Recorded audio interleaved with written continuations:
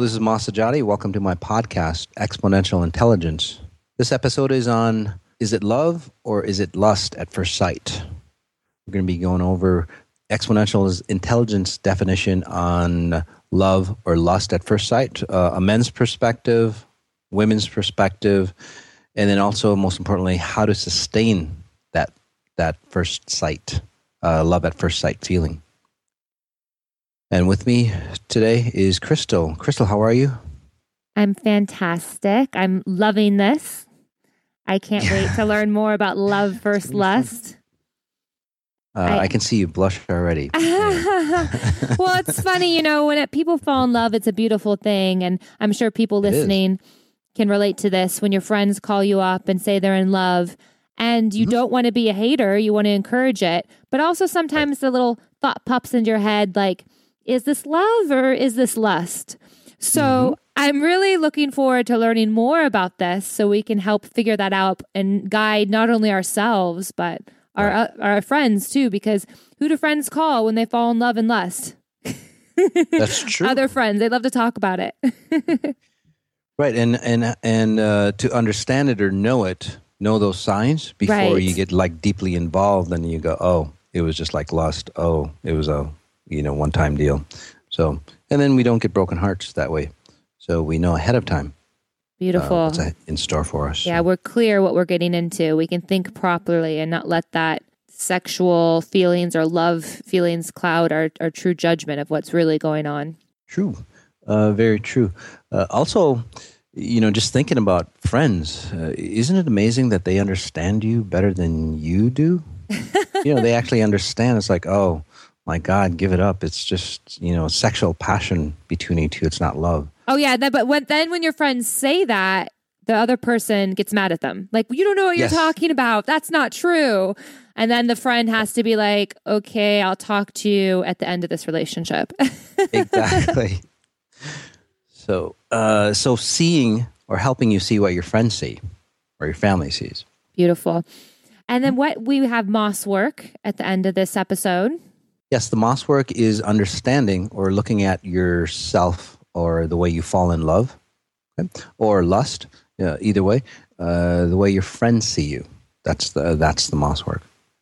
Right. Yeah, because that makes sense. A lot of times I think, and I'm sure a lot of people out there listening think, why can't I have the same logic and use the same reasoning when I'm giving advice to my friends as I can for myself?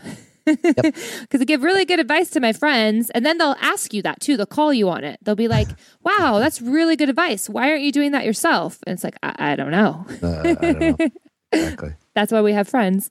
And now for the meta healing, what do we have to look forward to with that, Moss? I'm going to help you separate yourself from yourself. So you can see yourself from your friend's perspective, which gives you a clear perspective. And this not only is going to be good for you on relationships, but the other experiences of life that you go through as well. So you see it from a different perspective, a higher perspective, higher understanding. Now, what is the exponential intelligence view on love and lust at first sight? Love or lust at first sight, exponential is intelligence definition is.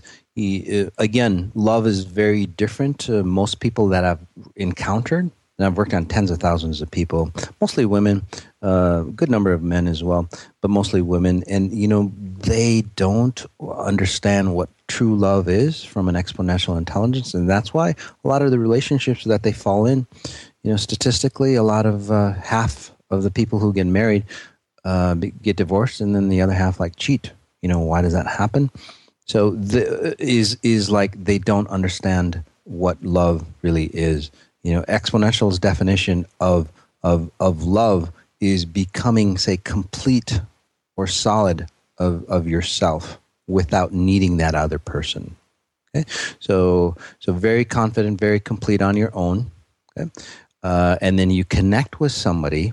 And this is what it's really about. You connect with somebody that'll help you propel yourself to connect to pure source even higher. And that's what that love is about. And when that happens, you propel them, they propel you, and it's a perpetual motion higher and higher and higher. And at that level, if, I'm kind of seeing a DNA strand. You know how it just gets entangled? That's what happens. Although you get entangled with each other, you embrace that deep love that goes way beyond the physicalness. The physical beauty, physical attributes. Well, he's got a lot of money, or he's got a nice house, or she's drop dead gorgeous. Beyond all that stuff, because all that stuff fades after a while. And what do you have? You have to have that sustainable love. Anyway, that helical coil that I'm seeing, again, very different than the physical love that most people say understand. That definition is that, yes, you're entwined with each other, but you're very separate. Those strands, they never get entangled and never lose their own definition. And that's exponential intelligence definition of love. They always help you ascend higher, which means that every day, every second that you spend with that person is timeless. There is no time-bound connection with that as well. So it never gets old. So what is the exponential intelligence view on lust? Lust is, the lust portion is, when you think lust is just something secondary for most people, it's just that, just pure sex, raw sex. Exponential intelligence is totally fine with that. In fact, that's how, say, when you connect with somebody, and this is sustainable. Lust for many people, you have it once or twice or maybe 3-4 times, or if it's a long distance relationship, it might be longer than that. Right? You don't see each other for a while. You come back together, and even those relationships, it wears down. Exponential intelligence is a tool. Lust is used as a tool to help, again, perpetuate you higher and higher. So, and it brings you closer together, and it's way beyond, say, the orgasmic feeling that you have, when you're in a, say, lustful situation, or even just like, say, standard, say, or normal sex. All of this sounds so interesting. And I'm glad we're doing a series of podcasts on love, because there's a lot to cover with love and ecstasy and all of it. Well, it's going to be fantastic. We're going to be working up to a nice, really good, nice climax right before Valentine's Day. I like want to put it that way. That's funny. Yeah. We found an interesting fact, an interesting study. This brain scan shows that 12 areas of the brain all fire off within 1/5 of a second when you're in love. And can this, similar chemical reaction is similar to taking drugs? That's I believe that. Fascinating. So you are on a love or lust high. Right. And that's where people get giddy. They lose their sense. They start to, really be really affectionate, and so on and so on. But if you back up, or if you go forward, let's just go forward, because that's what usually happens. You get into that space, right? You feel really good. You feel, you're on the clouds. You're walking on the clouds. And then what happens a week later? With that relationship. I know it gets exciting, but then what happens a month later, 3 months later, 6 months later? Are you still on that cloud? Are you still, say, perpetuating forward? For most individuals, no. By like 1 year, give or take, 6 months or so, most people, can't stand that person, or they go, right? Or they have to disconnect because, say, the realness of that individual comes out, right? Well, why did we feel that space in the beginning? First of all, we have to ask those questions. What made you feel, or what made you fire off, the chemical reactions in your brain? And, like you said, scientists actually see that, through the brain scans and so on, and what happens when you fall in love. But why isn't it sustainable? And, the answer, from what I'm seeing, exponential intelligence view, is that those programs, like your emotions, and I know we did a podcast on not trusting your emotions at this time, is that we are, say, far away, and we are just like running programs, distorted programs, that have to, say, create that feeling of love that that distorted program runs for us. And that's why it fires off the same chemical reactions as an exponential intelligence point of view of love as well. It's the same exact thing. And that's where people get confused. Right. And then it says in this study, reading it says, how can you tell if you're falling in love? You have chemistry, you have cognition, you're aware of it. You have rewarding mechanisms happening, meaning you're starting to feel good. And then they have this fourth thing saying you have the intention to be with one significant other. So in other words, love is different from lust because you actually have to desire to be with just that person. And that's what this article is saying. That's what this article, just to challenge the article, and then how many people does that actually happen to? Right. You know what I mean? And then again, and then there's a time value. There's a time component to that article as well. If it doesn't come from exponential intelligence, it's time stamped from the time you fall in love or you release those chemicals, right? And then it depletes over time. Again, over and over. If it's not, the EI's perspective on love. So. And then there's another study that says that half of Americans believe in love at first sight. Yes, I believe that. And what's interesting is that actually more men believe in love at first sight than women. About 41% of men believe in love at first sight. 29% of women do. Why do you think that is? Is it because men are more visual? Is that? Well, from what I'm seeing, again, I'm not a psychologist or anything, but just tapping into what's happening at an animal level. Men are more visual. Men are say, proactive, say, in the human species. And then females, from what I'm seeing, they've always, say, been brought up by being guarded. Right. So, yes, I bet statistically, if you really say break it down or really push those women, I bet you'll get a higher number saying, oh, I fell in love with this person, but then I backed off or I was very cautious from what I'm seeing. So they see that love at first sight, but then they back off, again, from previous experiences, either of themselves or, the family, the way that family love relationships have gone through. And also from what I'm tapping into is that men connecting sexually, and that's why guys want to jump in bed so fast. It's really not about, having sex or, getting your rocks off and all that. But men, from what I'm seeing, their brains or our brains are just wired a little differently where, we want to have sex just because it helps us, say, connect. The same with women. They have to, say, know each other, know that individual, right, before they have sex to get really close or feel really close, right? Men is wired the other way. They have to have sex to feel really close to each other. Okay. What about women? Right. This may or may not be me. I'm not giving away anything here, Moss. So let's not call me out on this one, okay? Okay, I won't.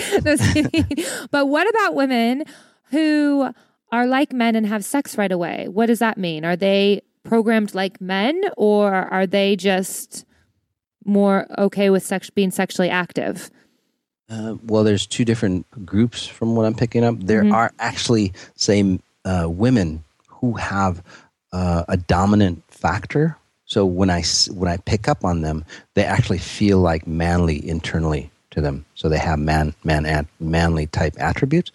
So there's a dominating figure, if you will, or a male figure coming into them that actually want to have that sex just like a man. In fact, I know a few women like that. They talk just like men. It's like, Moss, I got to get laid. I got to do this. It's like, and they're beautiful women. And I'm going, wow. It's like they talk just like sailors. So that's in that scenario. Again, those people that I know personally, there actually is a component of a man like integrated with them. So that's what happens. Other people, the women that just have sex, a lot of times that is the only way. And this is a far bigger number than the example I just used. That is the only way that they can, say, grab attention or have attention towards them is I need to have sex. just so they can attach onto me, or, I'm going to be liked because I'm having sex. And that usually comes from some kind of abuse in teenage or younger, actually, from what I'm picking up. So that's where that comes from. And it's in that kind of sex is not even satisfying. They have that sex and they feel really drained, right? Which is sad to say too, is that the younger women in today's society, because I have teenage kids, both sexes. You see some of the stuff that they go through, some of the social media. It's like they're just expected to have sex on the first date. Or, the kids, it's like, well, I bought her dinner, I went to a movie, I expect sex. And they actually think that that's, what they're getting. It's like, if I buy her something, then I should have sex. And, well, guys get mad if they don't, or the women don't. And I think we're actually going to have classes or trying to get somewhere where people actually identify, or the younger women and guys as well, they understand and respect their bodies before they have sex. So, but that's another subject. There's this other statistic. I'm throwing out a lot of statistics here, but kind of fascinating, where most people determine someone's long-term potential in a matter within 3 minutes of meeting them. Yes. So that's true. Within 3 minutes of meeting someone, you'll know, you have a feeling of if there could be love or lust or nothing, if there's a potential. Yes, that is very true. And again, from what I'm seeing is that, well, it kind of reminds me of this Jewish joke. These girls, the Jewish girls, and again, no offense against Jewish, or was it Italian girls? Anyway, they go around, they go around, have sex with, say, the bad boys, and then when they're ready to settle down, they marry somebody nice and complete. Does that make sense? That kind of feel? Or that wasn't funny. Well, I'm wondering if that was like subconsciously directed towards me, or that's why I wasn't laughing. No. I was like, I'm Italian. What are you saying? I'm just kidding. Oh, really? No. It's not. It's not. Just kidding. It was just an old joke I heard. But that's, no, women do that. They do classify, or even guys. They classify what that girl or what that guy is going to be initially. Okay? And again, just as a note for the women, guys, if you're dressing really, say, sexually, guys really think, in the back of their minds, not initially, but in the back of their minds, it's like, I would never have my wife be dressed in that fashion. Okay? Although she looks very hot, I'm sure she'll be hot in bed, or I want to get her in bed, but I'll never say have a long-term relationship because, well, the way she's dressed, because it doesn't look, say, clean. And they don't even, and a lot of people don't even realize that's running in their head. Yes, that is true. But that's how most guys think. It's like, she'll be great as a one-night stand, but I'll never take her as a long-term girlfriend. So just as a note to women. So you work with a lot of women, and I'm sure you hear a lot of stories about relationships and love and lust.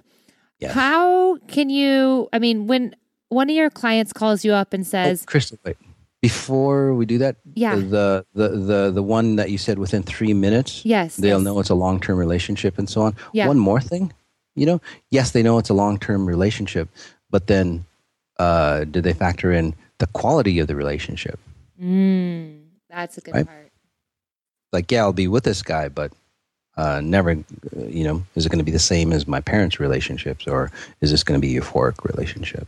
So that's the key too. Those are all components, again, programs that run underneath, and that's why a lot of people, say, attract the distorted relationships, although they might know that I'm going to be with this person, and it might be hell for the rest of my life, or, it might be euphoric. But again, those patterns are dictated by what's running underneath, those base frequencies that we're going to help you understand from a EI perspective. And that's what I was asking actually is, when your clients call you up and say, Moss, I'm in love, or, I met this really hot guy, or I met this really hot woman. What are your reactions to that, I guess? What more often than not, what's going on? Kind of reminds me that my wife hates to take me to weddings of her friends. Because I go to the wedding and I go, oh, this relationship is going to last 6 months. And she's going, stop it. It's like, look, they're completely in love. And then like 6 months later, they fall apart. So, when women come to me and go, Moss, I met this great guy. I'm in love, especially after I've worked on them. Mm-hmm. Okay. Even with or without working on specifically on relationships, because we, send that 360 degrees of EI into us. So your relationships start to change as well. It's like, so Moss, I'm in love with this guy, and then I tap into him. I'm going, you're really not. Basically, what's happening is that a lot of, say, the distorted frequencies that have been inside you, they're outside of you. So they're more apparent. Okay? They're shining brighter than ever. So your patterns of previous, say, love or how you attract love is more apparent to other people seeing you. And that's why, say, you're so connected to this. And then in a short time, they start to see it unravel before they get into the relationship 6-7 months down the line. They see it in a short time, like a week or two.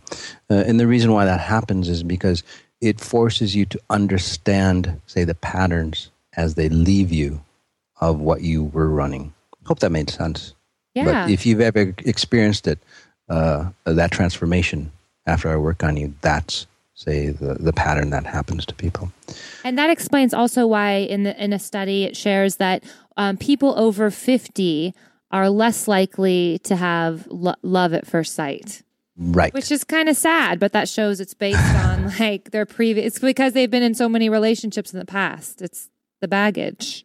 It's the distortion.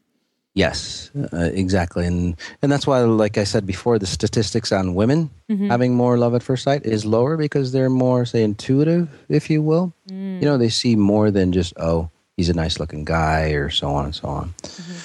And by the way, when we talk about love at first sight or lust, we might be talking about heterosexual, but it might be homosexual love and all that. Very good point. Whole genre. Okay, guys? Very good point.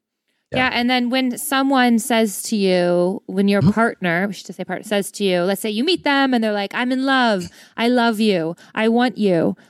Right. How do you know how do you know that that's real and it's not they just want you in bed? How can you differentiate between that? Is that weird? What the meta healing is about?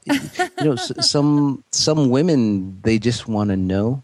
They just want to hear that, yeah, God, I'm in love. You're the best thing that's ever happened to me, and so on and so on. In fact, there's a lot of, say, pickup books or information on how to pick up women, right? And a lot of women fall into that trap. But sadly to say, the guy gets unraveled or uncovered, and they don't know how to, say, sustain that relationships once they get connected with them. So they're even far worse than being with a woman because they get destroyed. And the women find out what they're really about. So those, picking up women, hypnotizing women, all that, not that beneficial for you. You have to be really solid internally, right? Before you can sustain that relationship. Did that answer that question? I kind of that guys, that the ones or the people that aren't truthful, it will quickly unravel, and you'll know very quickly. And then there is this article in the Daily Mail, which shared by the University of Chicago. I love that researchers do all these types of studies. And they did a study on whether when your date looks at you, like where your date looks at you could indicate whether it's romance or passion. So if you have a partner and they're looking at you in the eyes, that is a better sign that they're falling in love with you. Versus if they're talking to you and maybe your partner is saying, I love you, but they're looking at your chest or they're looking at your other parts of your region, that indicates more of a passion, a lust. And those are things to pay attention to. Yes, those are great physical, whenever you say you love somebody, look at them straight in the eye. See if they can actually look back at you straight in the eye. Now, that's one of the keys. why, I'm sure this study cost a lot of money. I'm not trying to slam the study, but we really need a study on that, like to tell us that. Isn't that an obvious? It's so obvious. Thing? I mean, to me, it's so obvious. But you know how many, Krista, how many people fall prey to that? Somebody says, "Oh, I love you," and then it doesn't work out. But then they go, "But he told me, he loves me." Right. As he beats you up and all that stuff. Why does that stuff happen? Right. Right. People just really want to hear those words. People really like the idea of love. Right. So, and some people, they know that that person doesn't love them, but it just feels good to have, say, somebody, even if it's fake love, right? Mm-hmm. They want to have somebody. I love them. There's a great song, "Lie to Me." God, what's that? Oh, I think I know what you're referring to. I forget what it is too. Yeah, it's really good. About lying, just lie to me and tell me you love me because it's easier that way. Something like that. But yeah, it's interesting. What about the people that fall in love a lot, and they're in a lot of relationships, but they truly feel like they're in love, and that loving relationship might have only been for 2 weeks, might have been for six months. But is there no time in regards to love? I mean, who's to say that they weren't in love and they can still love that person for, what are your thoughts on that? There's some level of love in there, but not the exponential intelligence level of love. Really? So that's why they fall out of love. It's a time factor, or it's whether it's a time factor or say an experience factor. And we were just talking about the guy. I don't know how many times he had been, say, engaged, but he gets to the point where he gets engaged, right? And then after that, he breaks it off. There's a lot of guys out there like that. Yeah. So why does that happen? Right? They get so into, it's like, I got to marry this woman. And then as soon as that engagement hits, no matter how long it takes, it breaks apart. Why does that happen? So there's always, like, say, time functions or, say, pivotal points, physical pit stops, I guess you could call it, or time markers where a certain thing happens and then they fall apart. Again, your previous history, the frequencies that are running underneath, it's not really, say, a true love space. I never have seen anybody, very few, I would say about 1% of the people that I've worked on that have been, say, truly compatible. And it's that's 1%. So that's sad. That is really sad. But more and more people that I've worked on start coming into, say, the truer love space, the truer love dynamics, and they actually connect with somebody that can grow and expand with them. So, wow. Yeah, I'm sure some people may hear that fact and go, well, why should I even try then? If if it's that low, my chances are that low, I'm just going to stick to me and just do me. What do you have to say about those people? Is that good, or are they selling themselves short? It doesn't benefit them. I've seen plenty of people, especially on the spiritual side, because being celibate is supposed to, say, enhance you, right? Just like monks and so on. So it's like, you know what? I gave up on relationships. I've been celibate for 20 years, but there's this pain in their heart. There's it's their heart. It's not complete. They're not, say, expanding or strengthening from it because they walked away being celibate, because most of the time, from the people I've worked on, again, they were hurt by relationships. So it's like, how I'm giving up and turning celibate. Well, what about the people and then the other extremes, they're giving up and they're just going to have sex all the time. They're just going to do lusting. Oh, yeah. Like how does what's that work? On Tinder. Oh, Tinder is like that, or, some of the other apps that are out there. And it's to me, it's really like free prostitution. It's crazy. Really. It's actually worse than prostitution, because in prostitution, you're actually, say, benefiting at some level. Everything's physical, at that level. So might as well make some money off it. But, and there was an article about, say, people who use Tinder just for sex or hookup. I know. I was just thinking about that. It came out on the Drudge Report a couple days ago. And they said that Los Angeles, where I live, is like the hot spot for Tinder hookups and high risk for STDs because of the Tinder hookups. It's crazy. That's scary. I don't have Tinder on my phone anymore. I just had it for a couple of days purely as an experiment. It was way too much work. Way too much work. The sad thing is, the article that I read was that more, say, younger generations were having sex. Yeah, that's what they said too. Most, than ever. Under 25, yeah. Yep, it was the worst sex ever. Wow. And why, again, did that happen or is happening for us? Because we're not having sex the right way. It's just like you're having sex and it's just more, animalistic. Okay. We can talk about animal sex later. In a true loving relationship, it's really actually very dynamic, very, say, growing. But again, we'll save that for for the next podcast. Yes. But most of the people in Tinder, they have that, and what happens to girls is like, it's like, gosh, this guy was really rude to me, on Tinder, but I went out and had sex with him anyway. And so what happens to them? They have sex and they don't feel good after. Right. Just to give you the opposite of what feels good, and this is a true test. Okay, the exponential intelligence way, after you have sex, if you can still come back together and cuddle with each other, okay, without turning over, without feeling, say, guilty, without feeling remorse, or without having to, say, get away from that person, you can just come back and still have that completeness that you had before orgasm. That'll show you a trueness of how you feel towards that person.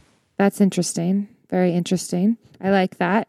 And a lot of people might be thinking, what? Of course. But to notice how you're feeling immediately after sex indicates a lot. It indicates so much that people just like, I'm tired now. Oh, you know what I mean? Yeah. Oh, I got to wash up, or I gotta go. I have a meeting, whatever it is, that's it's a sign of disconnection. Be honest, be truly honest with yourself. And you'll see that disconnect. It was more of a physical act. And that's why sex gets degrading for people. That's why a lot of women get degraded. That's why a lot of men who have like one-night stands, they get degraded as well. It doesn't perpetuate you forward, actually. You lose that man strength, that stamina that happens, that gets generated, or the chi, if you will, that gets generated in you to be a real man. You lose all that. So you don't become more manly by, notching your belt or whatever. So, when you're out and you meet someone for the first time and you feel that feeling of love or lust, you're hoping it's love, but it could be lust. Right. How do you know when to listen to your heart and just go for it? Or how do you know, should you just jump right in, or should you hold back? I mean, how does that work? There's so many questions that pop up in that type of a situation. Yeah, I just think some of my friends, some of my own experiences, it's like, well, it depends on how long you've had sex, how long you've had sex. Isn't that a big factor, right? If you haven't had sex in a while, for guys, it's like, God, I got to hook up with this girl. She looks fantastic, no matter how, say, unattractive she is, isn't that a great factor for people, men or women? Right? Depends on how, again, before they had sex or their last relationship, on how much they're willing to give up to, say, play again. So that's determined. But, if you look at the patterns, and that's what we're going to do in the meta healing and the takeaway for you. So if you look at the patterns of how you got involved in your previous relationships, you'll actually see the patterns before you actually go into them. And you can, say, make that choice. Basically, that's what your friends see, isn't it? They've seen you before in love or lust and how things happen, and they see it way before you do. They're looking at the telltale signs. Again, if you paid that much attention, and it's easier from a person from an outside perspective. So we're going to get you, say, from an outside perspective. But once that happens, it's so easy. It's like, oh God, they're totally drop dead hot. For me, it's pretty easy because I can just tell. But you'll you'll be able to say pick up on that between attractiveness, right? That's distorted you, and then real, say, love and sex. One thing too, from again, these are statistics from what we've collected or what I've noticed, is that a lot of men and women, more women, because most of my clients are women, is that they become really, say, sexually active. They get more horny, if you will. But what happens is like they go out and look for sex, and they meet somebody, and they get turned off by that individual. So that's a great indicator for you as well. So it's an automatic indicator, because that same euphoric feeling that you get connecting to pure source, it's overlaid in the same brain center as or your orgasm sensors, basically. So that's why people feel that orgasmic feel. When they get connected and higher, they want more sex, or they're more insatiable. But the sex that they're looking for, it's not physical sex. It's that, say, spiritual connection. So that'll lead you to, say, that true partner as well. When you feel that connection with someone. Yes. And like I said, people get more horny, but they stay away from the people that's just like, say, physical. As soon as they connect, it's like, oh, they're attractive. And then all of a sudden it just drops dead. It just goes flat for them. And that's what they describe. And then they stay away, no matter how attractive that person may be. Right. Now, what about people who fall in love at first sight and they just feel it right away and it's love? Where is that love coming from? Is it a connection from a past life? Is it truly a spiritual connection? Or, have you found each other? I mean, how does that work? There's so many different variations to it. It could be love at first sight, and it could be, say, that exponential intelligence definition of love at first sight. I mean, that happens to people. You've met somebody before in a previous lifetime. And usually when that happens is that you may have or may not have met that person in previous lifetime. Although, once you connect, it's like you feel like you've known them in lifetimes. Again, why that happens is that, yes, they might have been, say, you might have been connected with that person in a previous lifetime. Or two, more likely, is that you actually resonate at that same level of frequencies. So you can connect and feel like you've been connected for lifetimes. So you resonate at that same frequency. Yes. You kind of go about life in the same way, or that's in the same energy field. Yeah, you view life. You see life from that same spiritual perspective. And we covered it. I don't know if we covered it or we should cover it, but it's that pyramid we're talking about, right? The higher up you go, right, the more, say, oneness that you are, and the way you see things are, again, very, very similar. So there are people out there, whether they're in their 20s, 30s, 40s, whatever age they are, that actually share that they've never fallen in love, that they don't know what love is. Right. What's that about? I mean, blows my mind. Well, there again, different subgroups of why that happens. Just tapping into, say, the listeners here, there's a certain subgroup that at a deeper level, they really haven't found that person that, say, matches up to their spiritual standards. So that's why they don't fall in love. They're just, like, say, highly evolved, right? So they just understand. They see that person or whatever, and they've gone through life, and it's like, no. It's not that they're picky. It's just that they know that if they get into that relationship, it's not going to work out. So they abstain from sex, or they stay pure, if you will, because it's not worth their time. So I'm sure I feel like I hear them screaming like, well, what am I supposed to do then? What are they supposed to do? Are they supposed to shake it up and move across the country and try a different place? Are they supposed to go on Tinder to up their chances? I mean... Oh, well, no, because those kind of people, again, that group is very, very small in this group. Okay. So, yeah, they'd never go on Tinder because they know it's just a waste of time for them. They've had plenty of opportunities. These aren't like ugly individuals or people who can't get a date. They just don't get attracted because at a deeper level, because their spirit guides them, through, again, EI, their spirit guides them, and it's like, no. They don't even have to say, make the mistakes. that most people do. So that's that smaller group. The other people who say have never felt or fallen in love, which is a quite a larger group, from and what their issues are is feelings of abandonment. So feeling of connection even with themselves, so they can't like love themselves. There's a hollowness from what I'm seeing. So that's like the larger group, and that's why those individuals don't fall in love. So that's more the masses that you're asking about. Mm-hmm. Mm-hmm. It's fascinating. Just love and lust. It's a huge topic. People talk about it all the time. I mean, does love and lust, do you think that it runs the world?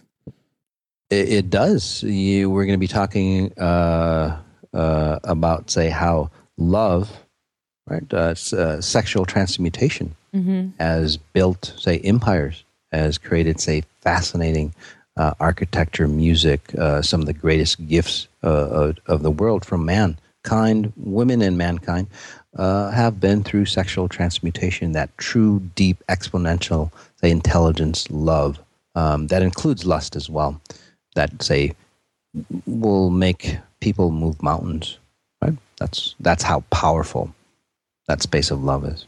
So what is our Moss work to help us learn between the difference of, to help us identify love and lust when we're operating in the world on a day-to-day, moment-to-moment basis? The Moss work is going to be stepping back and seeing yourself from a third-person perspective. I know we've done this in other podcasts, in some other, say, experiences. But again, stepping back and seeing how you fall in love, seeing, say, what happens to you, all those chemicals that you release and so on like that, and seeing it from a scientific perspective. So you get better awareness of, say, your behaviors. It controls your emotions, because most emotions, most chemical reactions in you are distorted. They're not aimed properly, and that's why you get connected or, say, attracted to those individuals that don't last long for you. Okay? So that's the Moss work for you. What about the people that are already in relationships that, Yes. Is that the same operation for them to just notice their love in the relationship and the lust in the relationship? Yes. It's the same pattern for you, because no matter what relationship you are, it could always go deeper, right? Mm-hmm. For you. It could always be purified, so you can, say, ascend higher without being, say, entangled. Beautiful. Yeah. One thing. Before we go, is I just keep getting this question. It's like, well, what about multiple individuals compared to monogamy? Mm-hmm. Great question. Get from people and people. So, so from what I'm getting, or how this works, okay, is that, say, you're at a lower level. Again, if you think of a pyramid, okay, and you're at the base of the pyramid, and that's that spiritual knowledge. Okay, so the base is very wide, and it's more of the material space, and at that initial introductory base, you're not complete, and that's why it's so wide. So what happens is you need, say, more than one individual to, say, complete yourself or complete your needs. Did that make sense? Because you're not complete yourself. Okay? So, in fact, say, for example, you're like 1/10 complete. So you would need 9 other individuals to, say, complete you, and that's what happens. Does that make sense, Crystal? Right? Yeah, I'm just wondering if is that a good or bad thing, or is it not? It just is what it is. It just is what it is. So that's why a lot of people say cheat, and so that's why a lot of people don't feel complete. That's why a lot of, say, relationships, you feel, say, short on, because that other person is not completing you. Right? That's where that happens. So as you ascend higher, again, as you complete yourself, okay, now you're at the level that you're saying, 8/10 complete. Mm-hmm. So you you've got 2/10 left, so you might need, say, two people. If like 1/10 equals one person, you might need only two people to make you feel complete, right? And then you get to a point where you are completely complete. Right? You only need that one individual. Okay, that'll help you, not make you feel complete, but that'll guide you to higher and higher. And that's that twin flame theory, where two flames come so strong they burn brighter and brighter, and go beyond, say, the physical time and space. And it's really a euphoric, very euphoric feeling. I've been in those deep meditations where they've showed me how that works, and it's just again way beyond most of our, say, experiences or knowledge of what true love is. Right. And that true love is very different from love at first sight, it sounds like. Like love at first sight, you feel it, but it's nowhere near the depths. It can't possibly be as true, powerful love, what you just described. I mean, that takes time. And not necessarily time, but it's time. But there's a tiny percentage that love at first sight generates into, say, that true love. Right. Right. Yeah.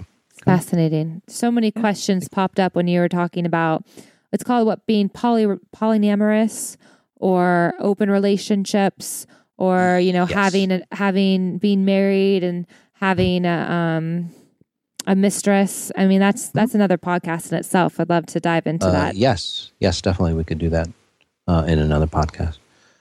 And all those, again, if you're not complete, even those relationships won't, say, satisfy you or complete you.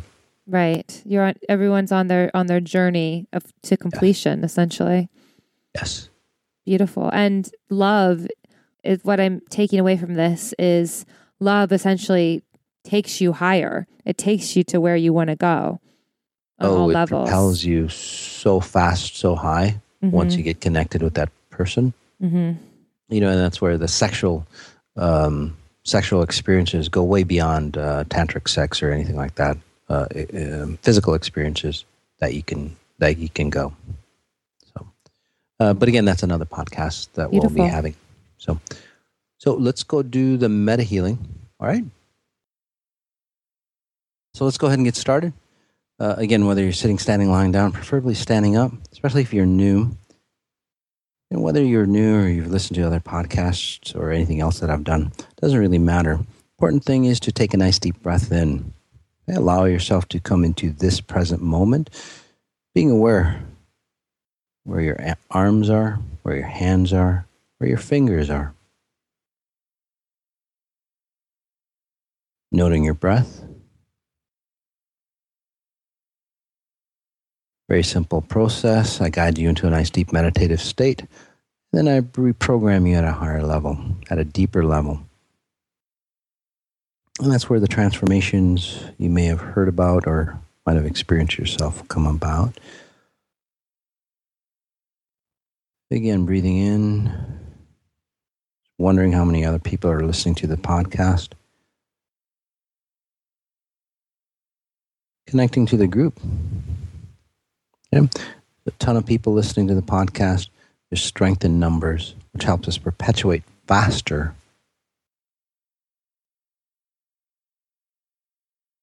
Through any blocks that we've created, through any ruts that we're stuck in.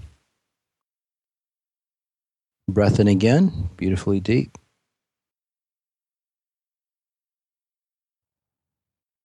As you get more comfortable on the exhale, asking ourselves, how do I connect to pure source even stronger? And if you've noticed, we've only been here about a minute, probably much more relaxed.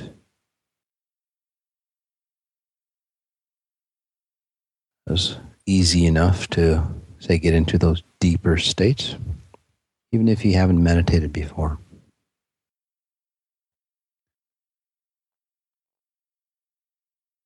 Breathing in again, nice and deep.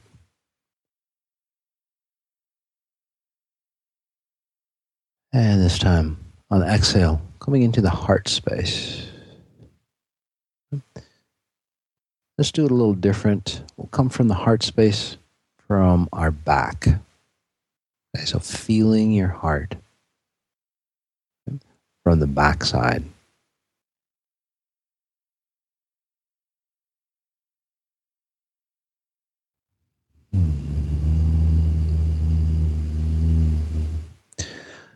All you have to do is pay attention to your physical body, your physical form, especially that heart space. Most of us has never paid attention to the back of our heart, what really lingers behind, right? Behind closed doors, if you will. So we'll just hang out here for a few minutes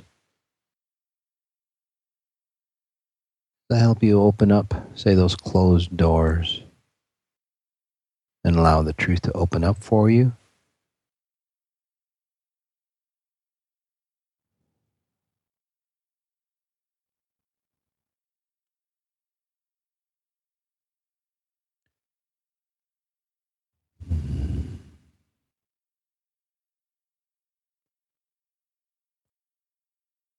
Breath in again from the back side of the heart.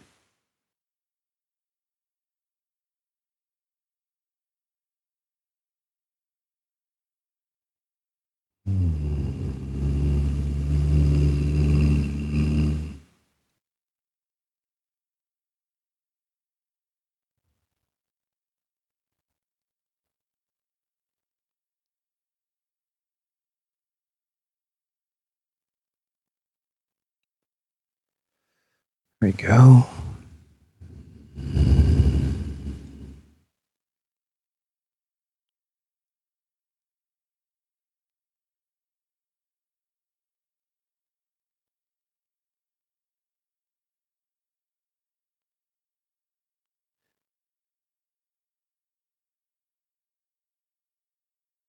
As I generate those frequencies that help you transform much faster, helps you edit you at your core levels, all you need to do. Again, take a nice deep breath in from the back side of your heart. That place that we don't pay attention. Most of you've never paid attention. And again, that's what dominates. How you fall in love, lust, your relations.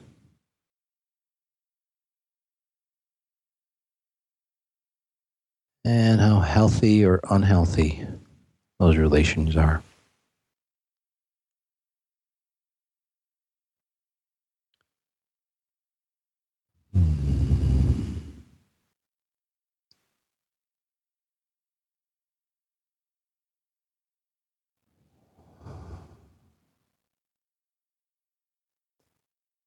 Breath in again from the backside, going into, say, the mid section of your heart, from the backside, so the middle of your body, around that heart space.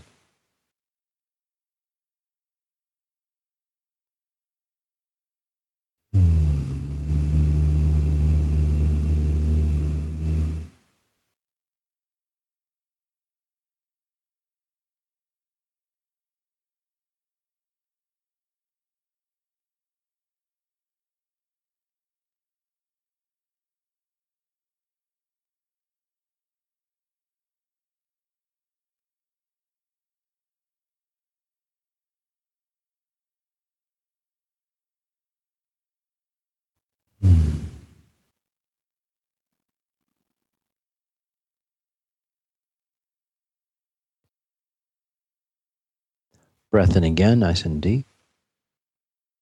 Again from the backside, and then exhaling, going even deeper from the back to the front, almost to the chest.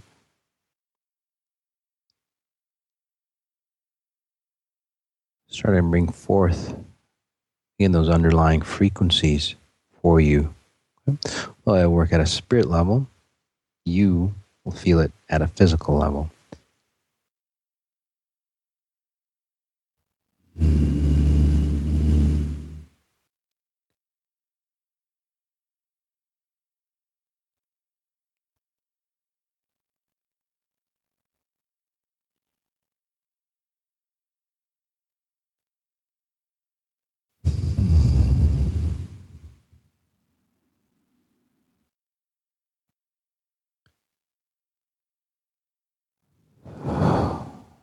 for a lot of you.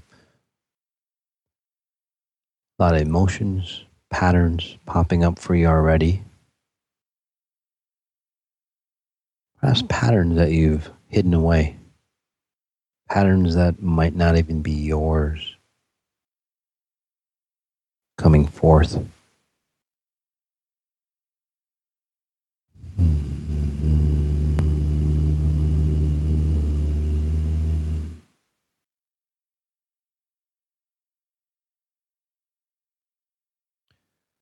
Deep breath in again from the back of the heart.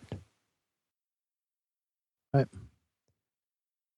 Holding, and then on the exhale from the back all the way out, this time right through the front.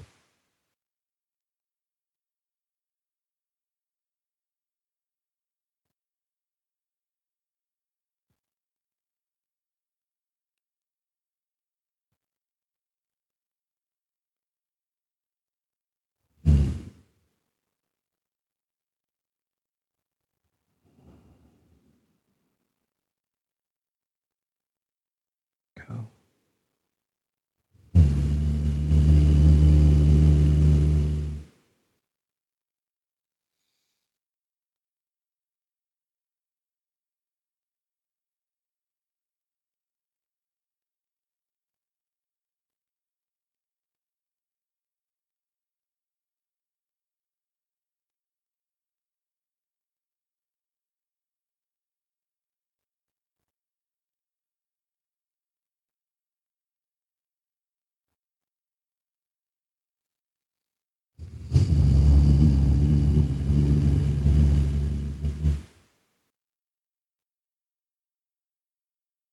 Continuing on, breathing in again from the back.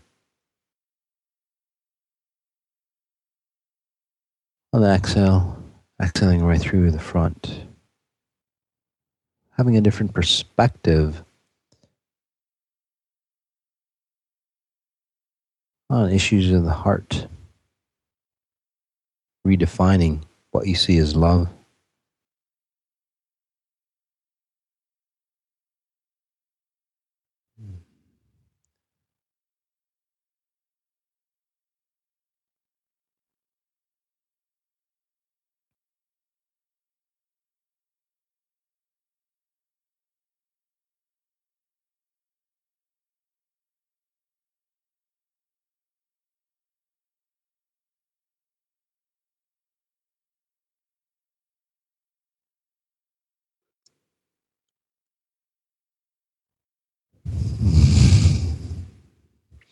I'll leave you in this space for as long as you'd like. Again, as long as you stay quietly meditating or in this space. It will feel like you're still connected to that mastermind that gets created with all the people listening. It will feel like I'm continuing to work on you.